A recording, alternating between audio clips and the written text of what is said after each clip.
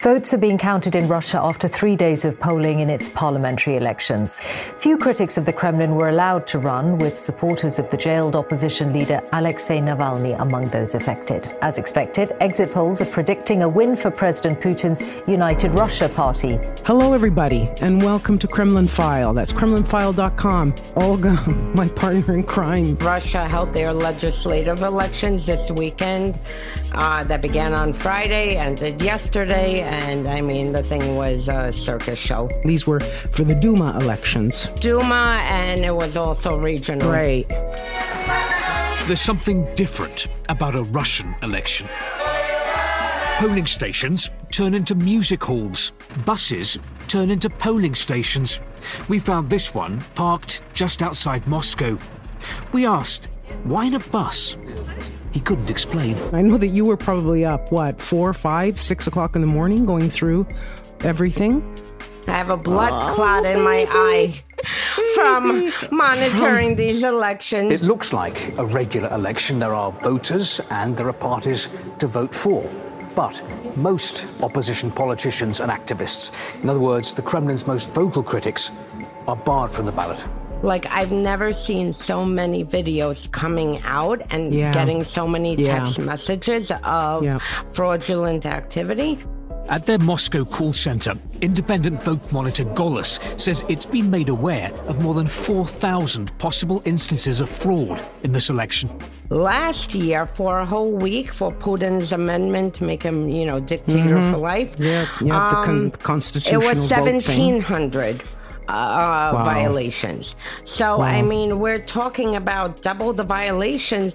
If you talk about standards, some European standards that was signed by Russia too, Russian elections are not free and fair when we compare it with these standards. It was incredible. It was, ballot stuffing. And talking of ballots, at polling station 475, a hooded woman is caught on camera, apparently stuffing ballot boxes. She finishes one pile, and then out comes another, and it goes on and on. They didn't even change their clothes. They have videos. No, they're just, bussed from polling station to polling station.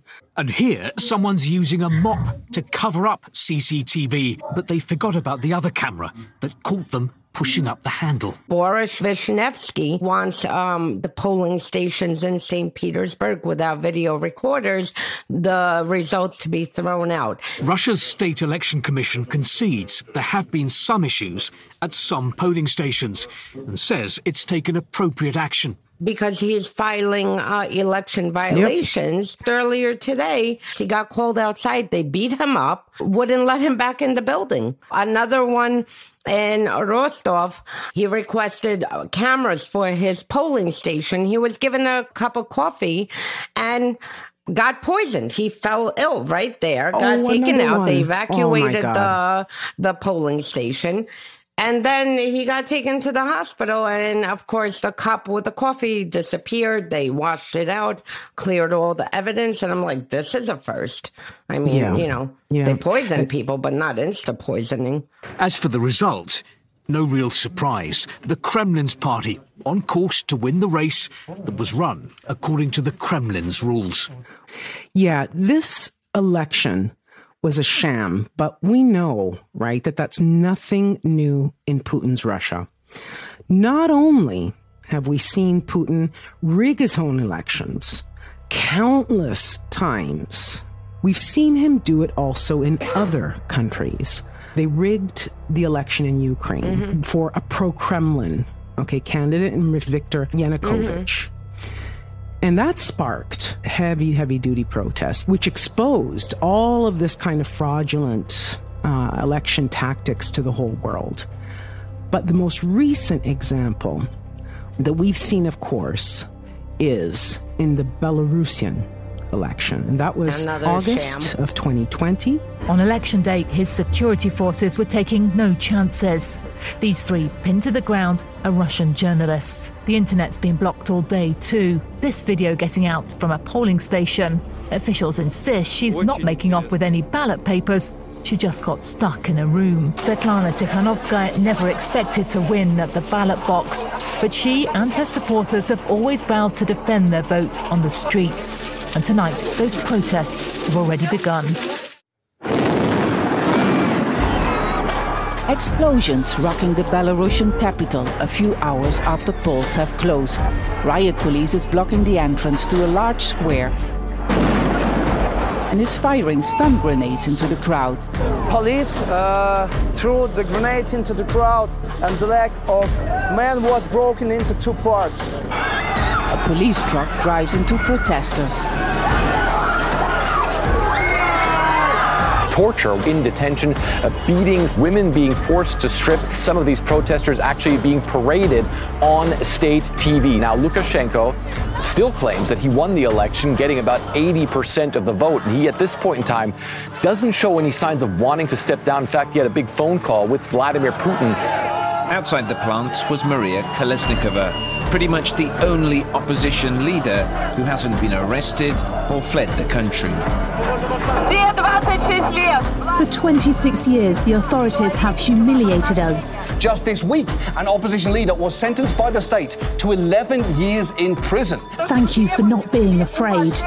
Now, what we've just seen are just harrowing, horrific scenes of protesters. They were brutalized. And after this election played out on the world stage, like all things that Putin touches, okay, the disinformation, the chaos that's rampant in the coverage, okay, of Belarus. Today, we're going to get the full story from someone who was on the ground fighting with the resistance. So let's welcome Tadeusz Dzikson, Belarusian journalist, PhD researcher, and a non-resident fellow with SIPA. Welcome Tadeusz to Kremlin File. How are you today? Thank you for having me. I'm very well. How about you?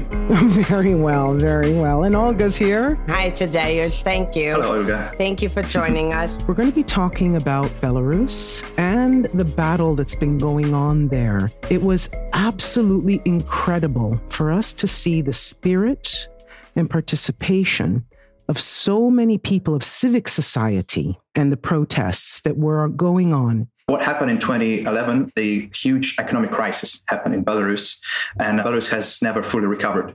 There was no way out, really, because the authorities, they couldn't come up with anything, any new way of thinking. And then perhaps you remember in 2017, authorities introduced this anti-social parasite tax, which essentially meant that if you are unemployed, you need to pay tax for being unemployed. You need to pay the country. Yeah. Yes. Get out. Really? Yes, it's a very unique thing, unprecedented, really. And even Belarusians who are famous for being high-tempered, even they decided that enough is enough. So it was the first major sign that something's going on. Then coronavirus came, which was the first major trigger, and especially the way Lukashenko and Belarusian authorities handled it, or rather mishandled it. Because you remember that Lukashenko denied that the virus existed, that the best treatment, the best cure is just drink vodka in sauna, ride your tractor if you have one, and you'll be fine. Obviously, people were outraged about that. And this caused unprecedented self-organization in Belarus. Lots of crowdfunding platforms were created. Tadeusz, you think that's why Lukashenko lost control of this election in a way he hasn't, let's say, in the past? Or were there just better candidates? I would say it was the first major blow to the regime. The first major trigger was the decision of Viktor Babaryka, the CEO of Belgazprom to run in the election, because in the previous presidential election, the representatives of the opposition candidates, in general, none of them was particularly popular. But with Babaryka, the situation was totally different. He was genuinely popular within Belarusians because even though he was a CEO of Russia's Gazprom Bank, in the branch of Russia's Gazprom Bank in Belarus, he was a very generous founder of lots of pro-Belarusian initiatives. He created a collection of Belarusian art he bought from Western auctions and returned to Belarus. He was quite vocal in terms of he was giving lots of interviews. He was quite outspoken in general and generally popular. And his decision to run for presidency, it awakened Belarus. Belarusians had suddenly believed that, the change is possible. And the way he handled his campaign, it was something unprecedented in the country.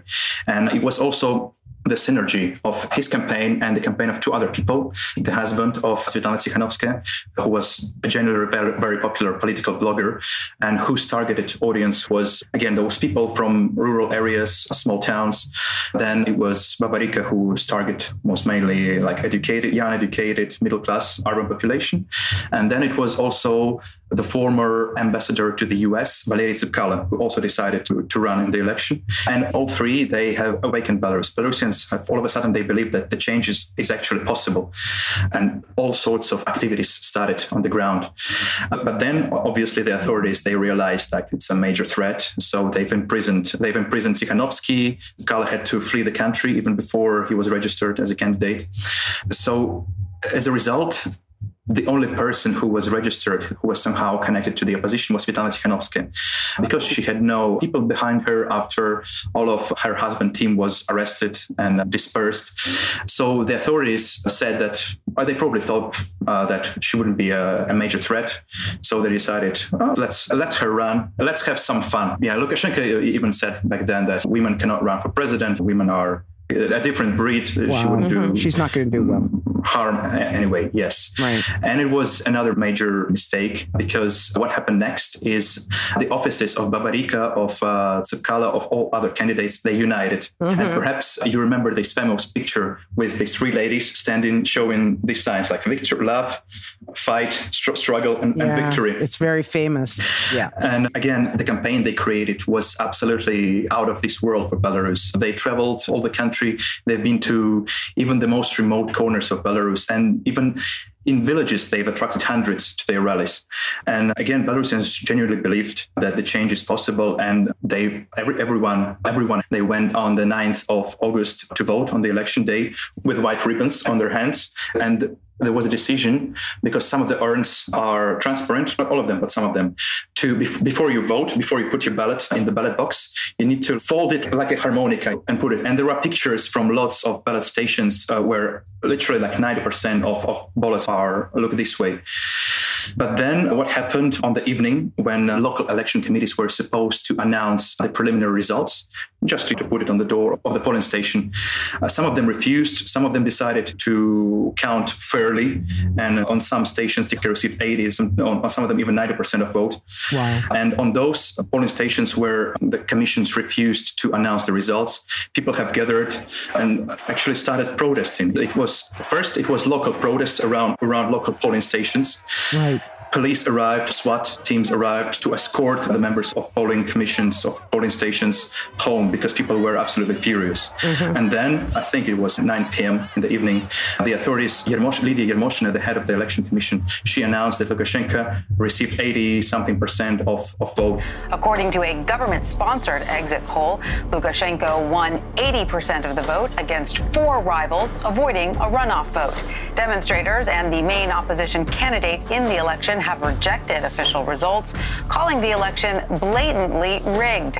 And that was the main trigger, because if they would come up with something more like plausible, I don't know, like 55%, 60%, people would probably say, maybe it's possible, but nobody really believed. I've been spoken to officials, Belarusian officials who are still like in the regime.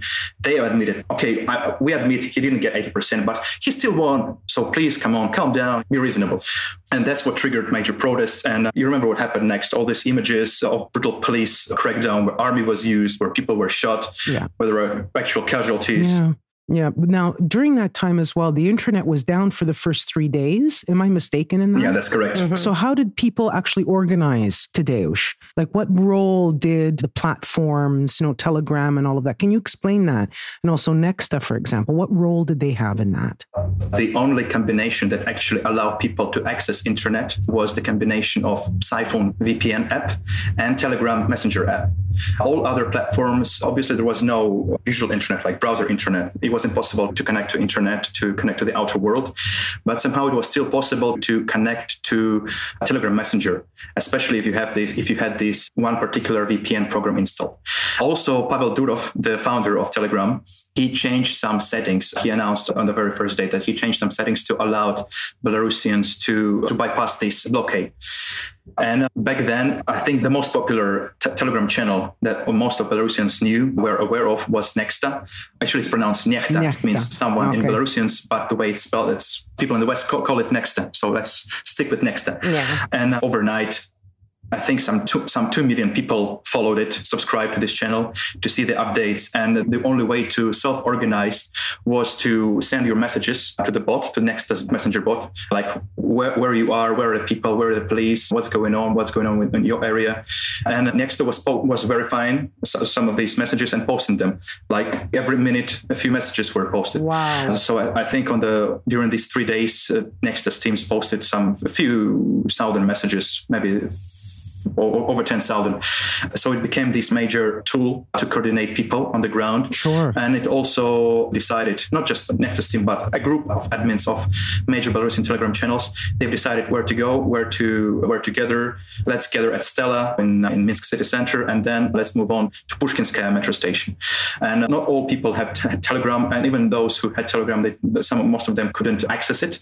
But still, there was some 10, 15, maybe 20% of people among the protesters who could access it, and they were like leading the crowd, what to do, where to go. Yes, it is true to say that the Belarusian Revolution, those 3 days and those months that followed, all these rallies were organized by Belarusian Telegram community. Yeah, that's amazing. Because it was the only option, really. Mm-hmm. Yeah, no, this is such an important tool, right? For a lot of areas where in those societies where they really don't have the right of protest, the right of freedom of speech. It's the same in Russia. Like I was following the Russian protest, and it's like, okay, meet us on this corner. Okay, Menty, which is like police, are on their way to here. Move this way. And it was just crazy how live, like second by second, they were just like directing which way to go, what to do. Yeah, that's exactly how it worked. I also followed this after Zaklive during the January protest when Navalny returned to Russia. But again, the scale is totally different. In Russia, those channels have 50,000 subscribers, 100,000 subscribers. In Belarus, it's in total, on top of Nexta, it's 3 to 4 million. Yes. Wow. So I was following the protest in Belarus very closely and so proud. I mean, it reminded me of Maidan in Ukraine. And I was like, oh, yes, come on, we could do this. And at the same time, I was also monitoring what Russia was doing. And at the time, I remember seeing a few flights of FSB officials, which is Russia's security service, flying in. And also, I remember the Russians coming in and taking over state media or assisting to take over state media. Basically, what was Russia's role overall in the protest? I'll probably start with Russia's media because it's actually interesting fact. For the first week that followed the election night, Russia's media were actually unbiased. Russia Today, RIA Novosti, TASS, Sputnik, they've presented both sides and they were pretty critical to Lukashenko's action and the brutality with which cracked down on the protest. But then after 6 or 7 days, it was very noticeable because it changed. It happened literally overnight. Even Belarusian state journalists, Lukashenko's propagandists that worked for the regime for some of them even for decades, even they went on strike because the brutality was so horrible, even they couldn't stand it. So the Lukashenko decided to replace them with Russians. And it kind of corresponds with the first FSB plane, which landed in Minsk. I think it was 18th of August. Mm-hmm. Some of our people, they've actually tracked it all the way down to one of Lukashenko's residence. Do you know what happened at those meetings? The details probably of this transaction, they decided to send a number of Russian journalists to Belarus, like dozens of journalists that occupied technical positions, editors, sound engineers, cameramen. It was when Russia's attitude changed and all of a sudden Russia decided to firmly support Lukashenko. The narrative changed 180 degrees. And what was the narrative? They started supporting Lukashenko and called protesters pro-Western, being paid by the CIA, this Russia's usual stuff. I even remember the instances when on Belarusian TV, in the news blogs, because Belarusian TV is in Russian, Belarusian state TV. But there are some words that would distinguish Belarusian Russian of Russian, and the major one is the name of the country, because Belarusians, all of Belarusians, they say Belarus, while Russians say Belarusia. Yeah. And even on Belarusian state TV, all of a sudden they start to call Belarus Belarusia. In Russia, there were reports the National Guard were coming in to assist Lukashenko. Did they physically attack Belarusians? And can you tell us how much of it was true? In terms of media support, it was obviously very bold, very evident. But there were also reports of Russian troops being seen in Belarus on the election night. Allegedly, they were taking part in dispersing protesters, things like that. It is 99% it is false. There were two cases. First of them is that one of Belarusian special forces uniform, they had these special patches that would distinguish one unit of another. And they had 3 stripes of different colors on their helmets. One of them looked almost identically like Russian flag. So many people believe that they saw soldiers with Russian flags on their helmets, but it was just one of Belarusian units with this insignia very similar to Russia's.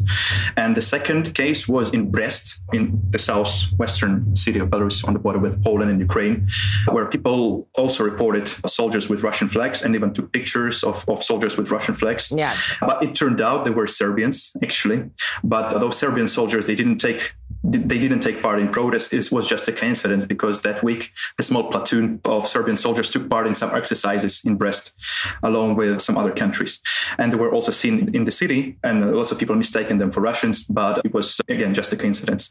So Russians didn't take part in dispersing protests in Belarus. But at the same time, Lukashenko and Putin openly announced, I think it was some 2 weeks after the election, that a special unit of Rosgvardia was formed and placed on the Belarusian border, just in case the situation gets out of Lukashenko's control. Interesting. It wasn't used, but there were images, there were videos of this unit being deployed to the border with Belarus and being, redeployed back when the situation calmed down. Let's put it this way. So it seems like Putin was genuinely ready to send its troops to Belarus, and God knows what would happen then. Yeah. And with that, Lukashenko started making very frequent visits to meet with Putin. Oh, yeah. Now, prior to re-election, I remember just over the past few years, there's a love-hate relationship between Putin and Lukashenko. 1 minute, they tolerate each other. Then Putin, even a few years ago, I remember attempted to put pressure on Lukashenko, and he kind of stood up for Belarus. But as the protests kept going, Lukashenko's trips to Russia became more frequent. And suddenly the tone was changing even from Lukashenko, where he was speaking more of, yes, we will work together, and kind of like this bigger cooperation with Russia. Well, again, it was a major change right after the election, because if you remember last summer, there was this case, a very funny case, with some 30 alleged Wagner mercenaries who were detained in Belarus and who were allegedly on their way to Ukraine. They were supposed to be handed over to Ukraine. But then Belarus changed its stance on Russia, on Ukraine, and decided to just hand it over back to Russia. Obviously, Russia's support doesn't come free of obligations. So Lukashenko, the fact that he's still in power, it's entirely it's thanks to Russia's support, though he obviously had to change his stance on Russia. And given how the situation, how the relations were developing with the West, lots of Western politicians, Macron, Merkel, they tried to call him, but he didn't even pick up the phone. He decided, I'll stick with Putin. I'll just stick with Putin. I'll be communicating with the world through Putin. Wow. Over the last year, I think Lukashenko has met 5 times with Putin. On one occasion, I think one of his trips was not quite a success, but rather successful, when Putin agreed to give him $1.5 billion loan to pay back previous loans to Russia. Last year, Lukashenko hasn't traveled to anywhere but to Russia. He hasn't met to any Western leader, only with Putin, and I think maybe with Aliyev. Yeah, with Aliyev as well, as Azerbaijani Aliyev. That's it. Belarus has effectively become Russia's proxy, Russia's puppet state, and there were very popular talks before that Belarus is Russia's puppet state, or Lukashenko is Putin's puppet. But back then it was, figure of speech. But today it's pretty much true. It's real. Because there is no alternative for Belarus, for Lukashenko's regime, other than Russia. He became absolutely toxic for the West. While before, whenever the crisis in relations between Belarus and Russia happened, he always had a chance to start some reapproachment with the West, release some political prisoners, announce some liberalization, things like that. Today, I think it's off the table. I think everyone in the West realizes that even if he announces something like that, no real reapproachment is possible. Yeah, there is no one else to talk to for Lukashenko but Putin. And on the mental level, they are somewhat similar. I think they just go along quite well, because, for instance, with Putin, they have this. Putin has this, Silavik mindset. He likes all these Lukashenko's stories about fighting in the common trench against those corrupted, rotten Western CIA, gay whatever occupants. But again, there is also a strong lobby in Russia which advocates against support of Lukashenko. It's mostly people from economic finance ministries, because they don't care about what Lukashenko is saying, but they see how much does it cost for Russia to support his regime, and they also see that Russia doesn't get anything tangible in return. Yeah. How much has Russia invested into Lukashenko, say, over the past decade? Actually, that's a big mystery, because it depends what you count as support. For instance, if you count the discounts on the oil and gas price, Belarus receives the total price of Lukashenko's support for Russia over the past 20 years amounts to over $100 billion. Wow. Yeah. In mid-2000s, I think per year it was $4, $5, $6, $7 billion. Yeah. Again, because of discounted oil prices. But today, I think after 2016, when oil prices started to go down, also Russia decided to close this valve of its financial support to Lukashenko a little bit. So in recent years, it's no more than $1.5–2 billion. Mm-hmm. It's still significant. It's just enough. It's just enough for the Belarusian economy not to collapse. But there is no way it's going to grow or restart in any way. And how do average Belarusians feel about this, about Russia's more active role inside the country now? In general, Belarusians still see Russia mostly positively. The attitude to Russia is definitely better than attitude to Lukashenko, because today his support base is no larger than 30% of the population. Mm-hmm. But still good relations with Russia is what the absolute majority of Belarusians want. Mm-hmm. If you put the question NATO or Russia, not being incorporated into Russia, but keep things as they are right now with Russia, the majority would still stick with Russia. Right. Yeah. I guess Belarus as well, from what you're saying, the dependence, could it turn into a state like Donbass, for example, like the region? Is that what its future holds if it keeps on going this way with so much dependence on Russia? Well, actually, that's what my latest article for SEPA is titled, The Donbassization of Belarus. And I argue that's exactly what is going to happen, because any radical change, the introduction of a new constitution, the constitutional reform, the actual political reform, the liberalization and release of political prisoners, or like the real incorporation into Russia, all of these radical moves would mean the end of Lukashenko's political career, because this way he will strip himself of the absolute power within the country. So the only solution, the only strategy he sees for himself is to drag on and on this situation of uncertainty. And it genuinely looks like the rule of law is no longer exists in Belarus. You can be kidnapped in certain circumstances. You could even be killed for absolutely no reason, and there is nothing you can do about it. No, Belarus is not even a member of the Council of Europe, so it's not under the jurisdiction of European Court of Justice or anything. Yeah, the situation in Belarus will become increasingly more similar to what's going on in Donbass.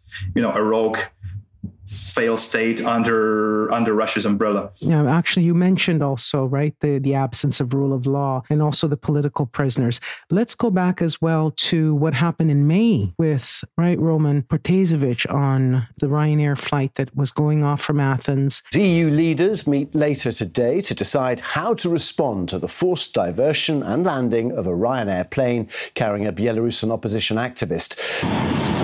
This Ryanair flight left Athens and was set to land at its final destination in Lithuania's capital, Vilnius. But just as it was about to enter Lithuanian airspace, the plane was diverted and, according to the crew, was ordered to land in Minsk due to a security threat. A threat apparently so big, this military aircraft escorted the plane to this unexpected pit stop. But when it landed, no bomb was found on board. And this Belarusian passenger was taken off the flight. Roman Protasevich is a 26-year-old opposition journalist exiled in Poland. Authorities have wanted Mr. Protasevich for organizing anti-government protests last year. Tadeusz, can you tell us about what happened there? I can tell you a personal story, because we used to work together with Roman. He was my predecessor. Yeah. He was the editor-in-chief of Next before September 2020. Then I took over his role. Yeah. But we still worked together for 2 months, I guess, a month and a half. Mm-hmm. So I knew him personally. And it was May 23rd. It was Sunday when the situation with the plane happened. And I remember it was the day after Eurovision, and I was working on Nextas. I was covering Eurovision, so I went to bed very late. late. And I woke up, it was almost noon. And I'm waking up, I check out my phone and I see, 600, 700 messages. And I'm starting to think something's probably going on. So I'm starting to scroll the Telegram feed, and I realize what's going on, what's happening. And I was just like, wow. My hands were literally shaking. I'm not a very sensitive man in any way, but I was genuinely shaking. Yeah. Because let's put it this way. When I woke up, it wasn't clear that Roman was in public. Public only knew that there was some incident with a plane, Athens-Vilnius Ryanair plane, and that it's probably will be landing in Minsk for some reason. But in working chats, like in closed chats, it was already clear that Protasevich was on board and that he'll be arrested any moment. And we tried to come up with something, but obviously there is nothing you can do in a situation like that. It was completely in their hands while in Belarusian airspace. So yes, we were totally shocked. I remember I started to write about this situation on Twitter because it was my day off at Nexta, so I could take some time to let the West, the world, know what's going on.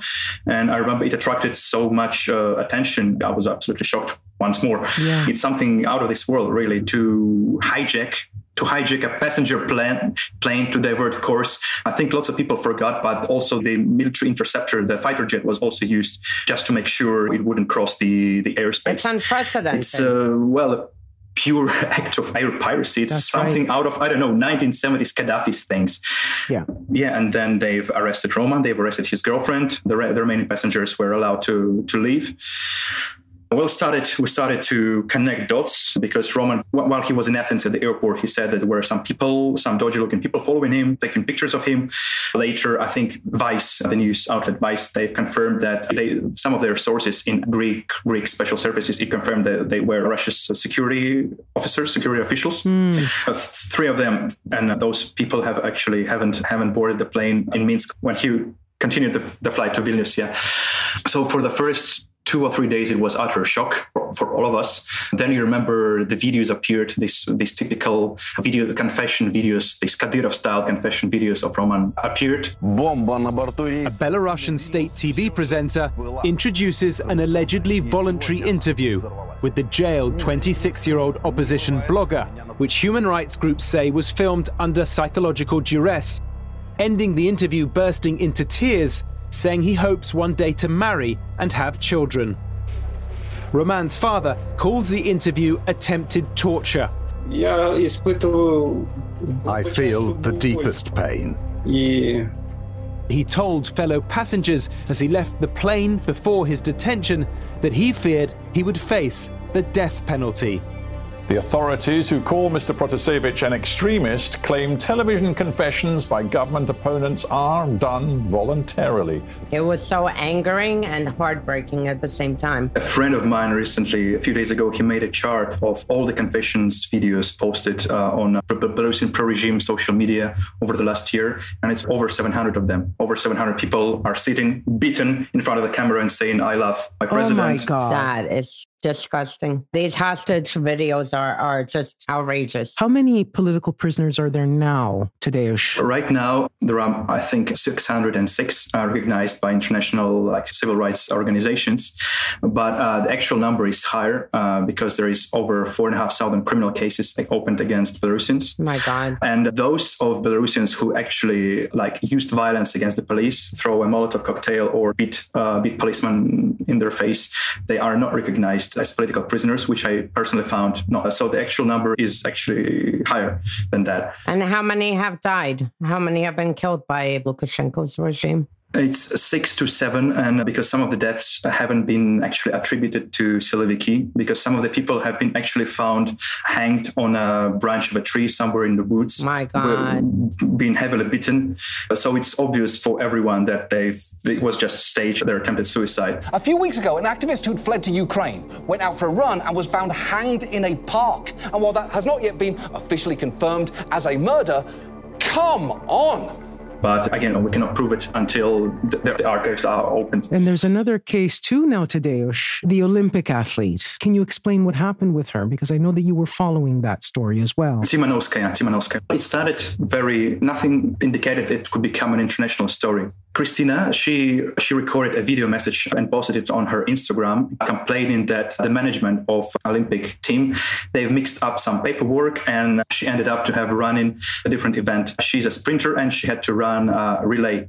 Yeah. And she just complained that nobody let her know, and she was pissed off at the federation. Nothing political. Right. It was just 40 seconds long, but some good Samaritans, they've informed Lukashenko, and he became furious and ordered, from what we know from the collateral evidence, he ordered that she must be immediately brought back to the country. She must immediately leave Tokyo and be brought back to the country. Also, Belarusian regime media started a hate campaign against her. They made her. I'm not even allowed to use the words they used to describe her. There are some very horrible words. So she was genuinely afraid. And when Belarusian National Olympic Committee officials brought her to the airport, she approached Japanese policemen. She also let us know in community.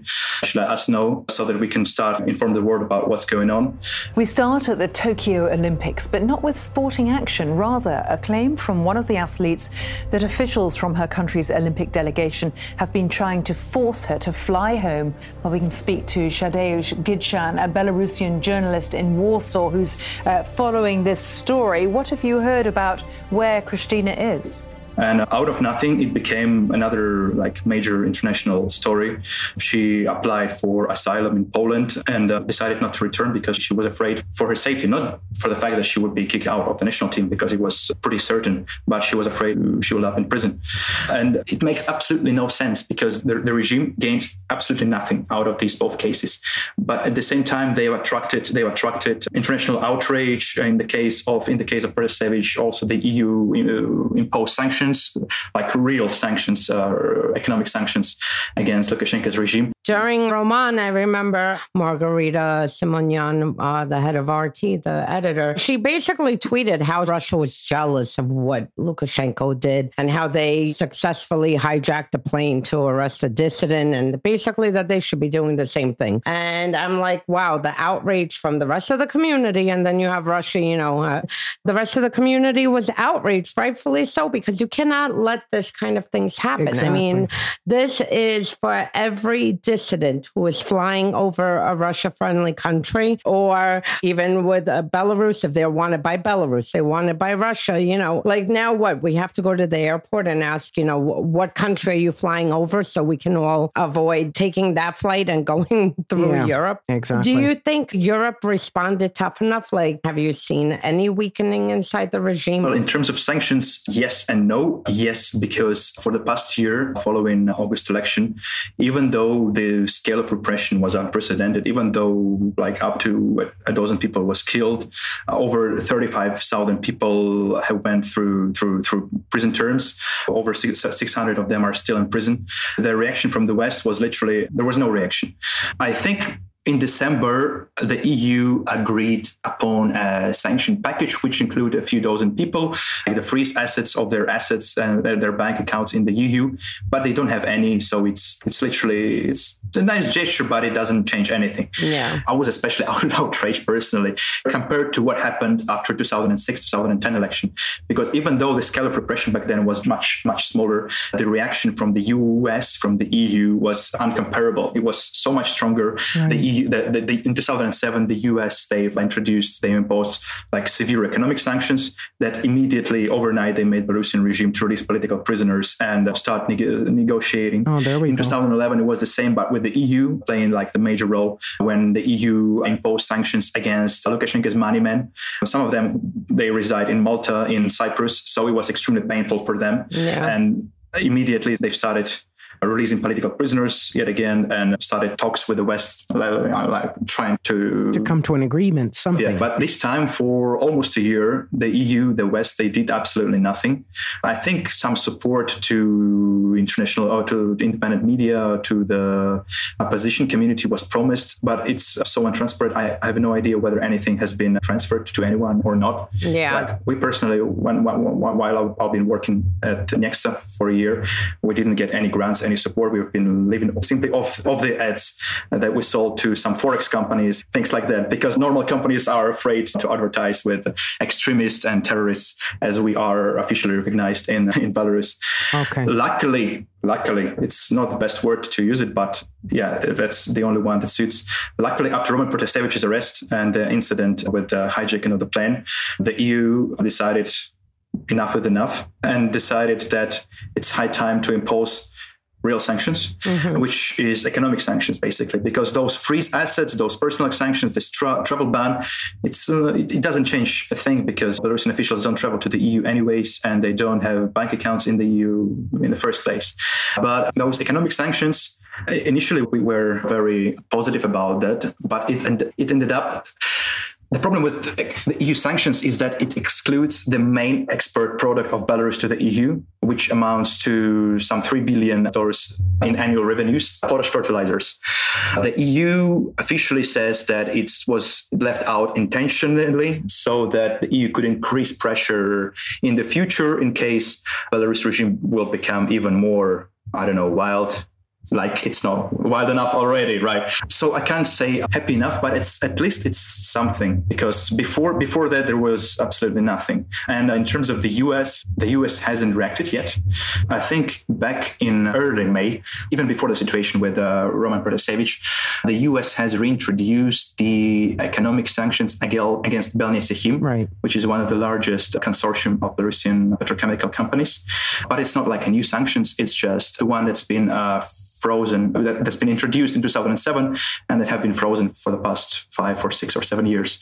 And it's not effective today as it was before, because today lots of companies, like the manufacturer of potassium fertilizers, it's no longer part of this consortium. So we'll see. You remember last month or even 2 months ago, Svetlana Tikhanovskaya visited the US, and there have been promises that the US will do something, will increase pressure on Lukashenko's regime. We were all waiting for that. It was so nice seeing her with Biden. It was so and nice. Yes, it was a very nice picture. Having that kind of picture taken with Biden, is this a strong signal, or is it just sort of playing lip service to the Belarusian community? I would say, given the number of meetings Tikhanovskaya and her team had prior to the meeting with Biden, and there were actual important meetings, because meeting with Biden is just, it's like a protocol picture. It's nice that he reaffirms his support for the country, but it's not like she doesn't discuss sanctions with Biden or the packages of support with Biden. It's the relevant people in the Home Office, how they call it, the State Department.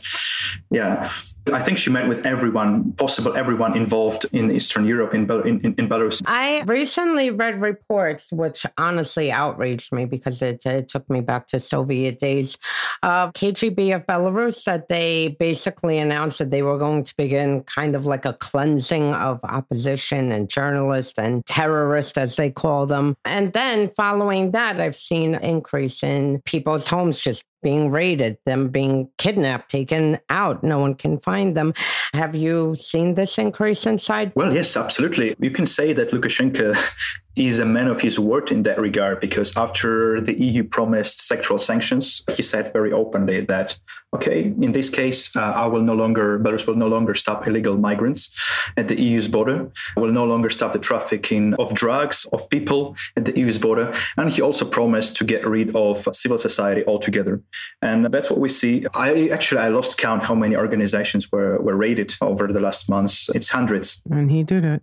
Yeah. So yes, he's keeping his promises. He's destroying the civil society. He's burning it. He's eradicating it, burning it to the ground.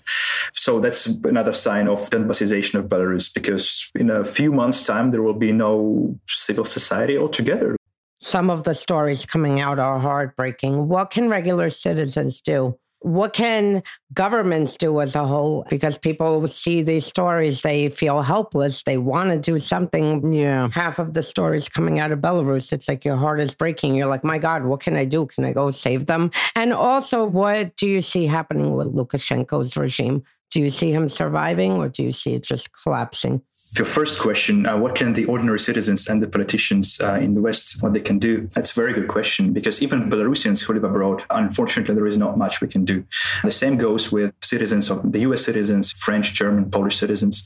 The only thing I think people can do, if people like support Belarusian cause, the Belarusians fight for freedom and democracy, is to constantly remind the politicians that there is still a major unresolved issue on the doorstep of the EU, and remind the decision makers of the atrocities that are taking place there on literally on a daily basis. Mm-hmm. Because how politics work, Western politicians in countries with electoral democracies, in most cases, they do something if they brings them some political benefit. And Belarus, so far, it's been on the international radars 3 times. The first time was when the election happened, the second time when Roman Protasevich's incident happened, and the third time when there was the Olympic incident with the Belarusian athlete.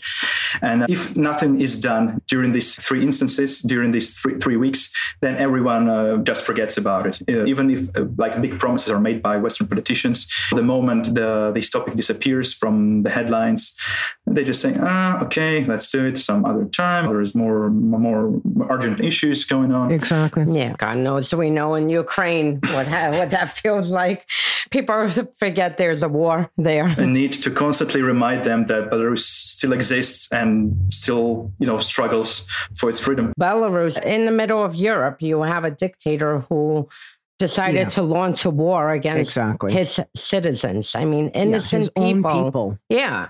I mean, and the world, we need to remind them, these things are happening. You can't turn away from it. Exactly.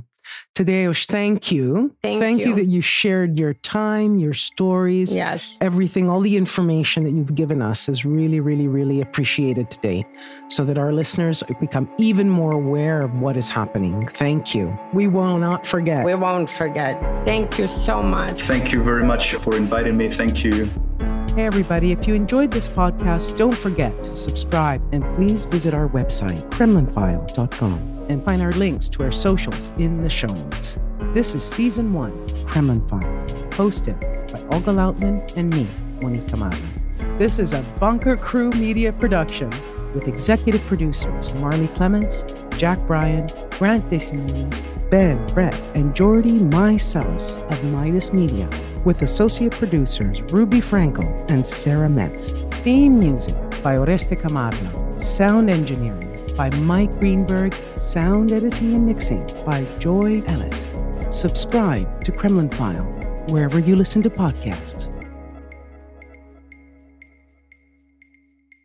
Go, go,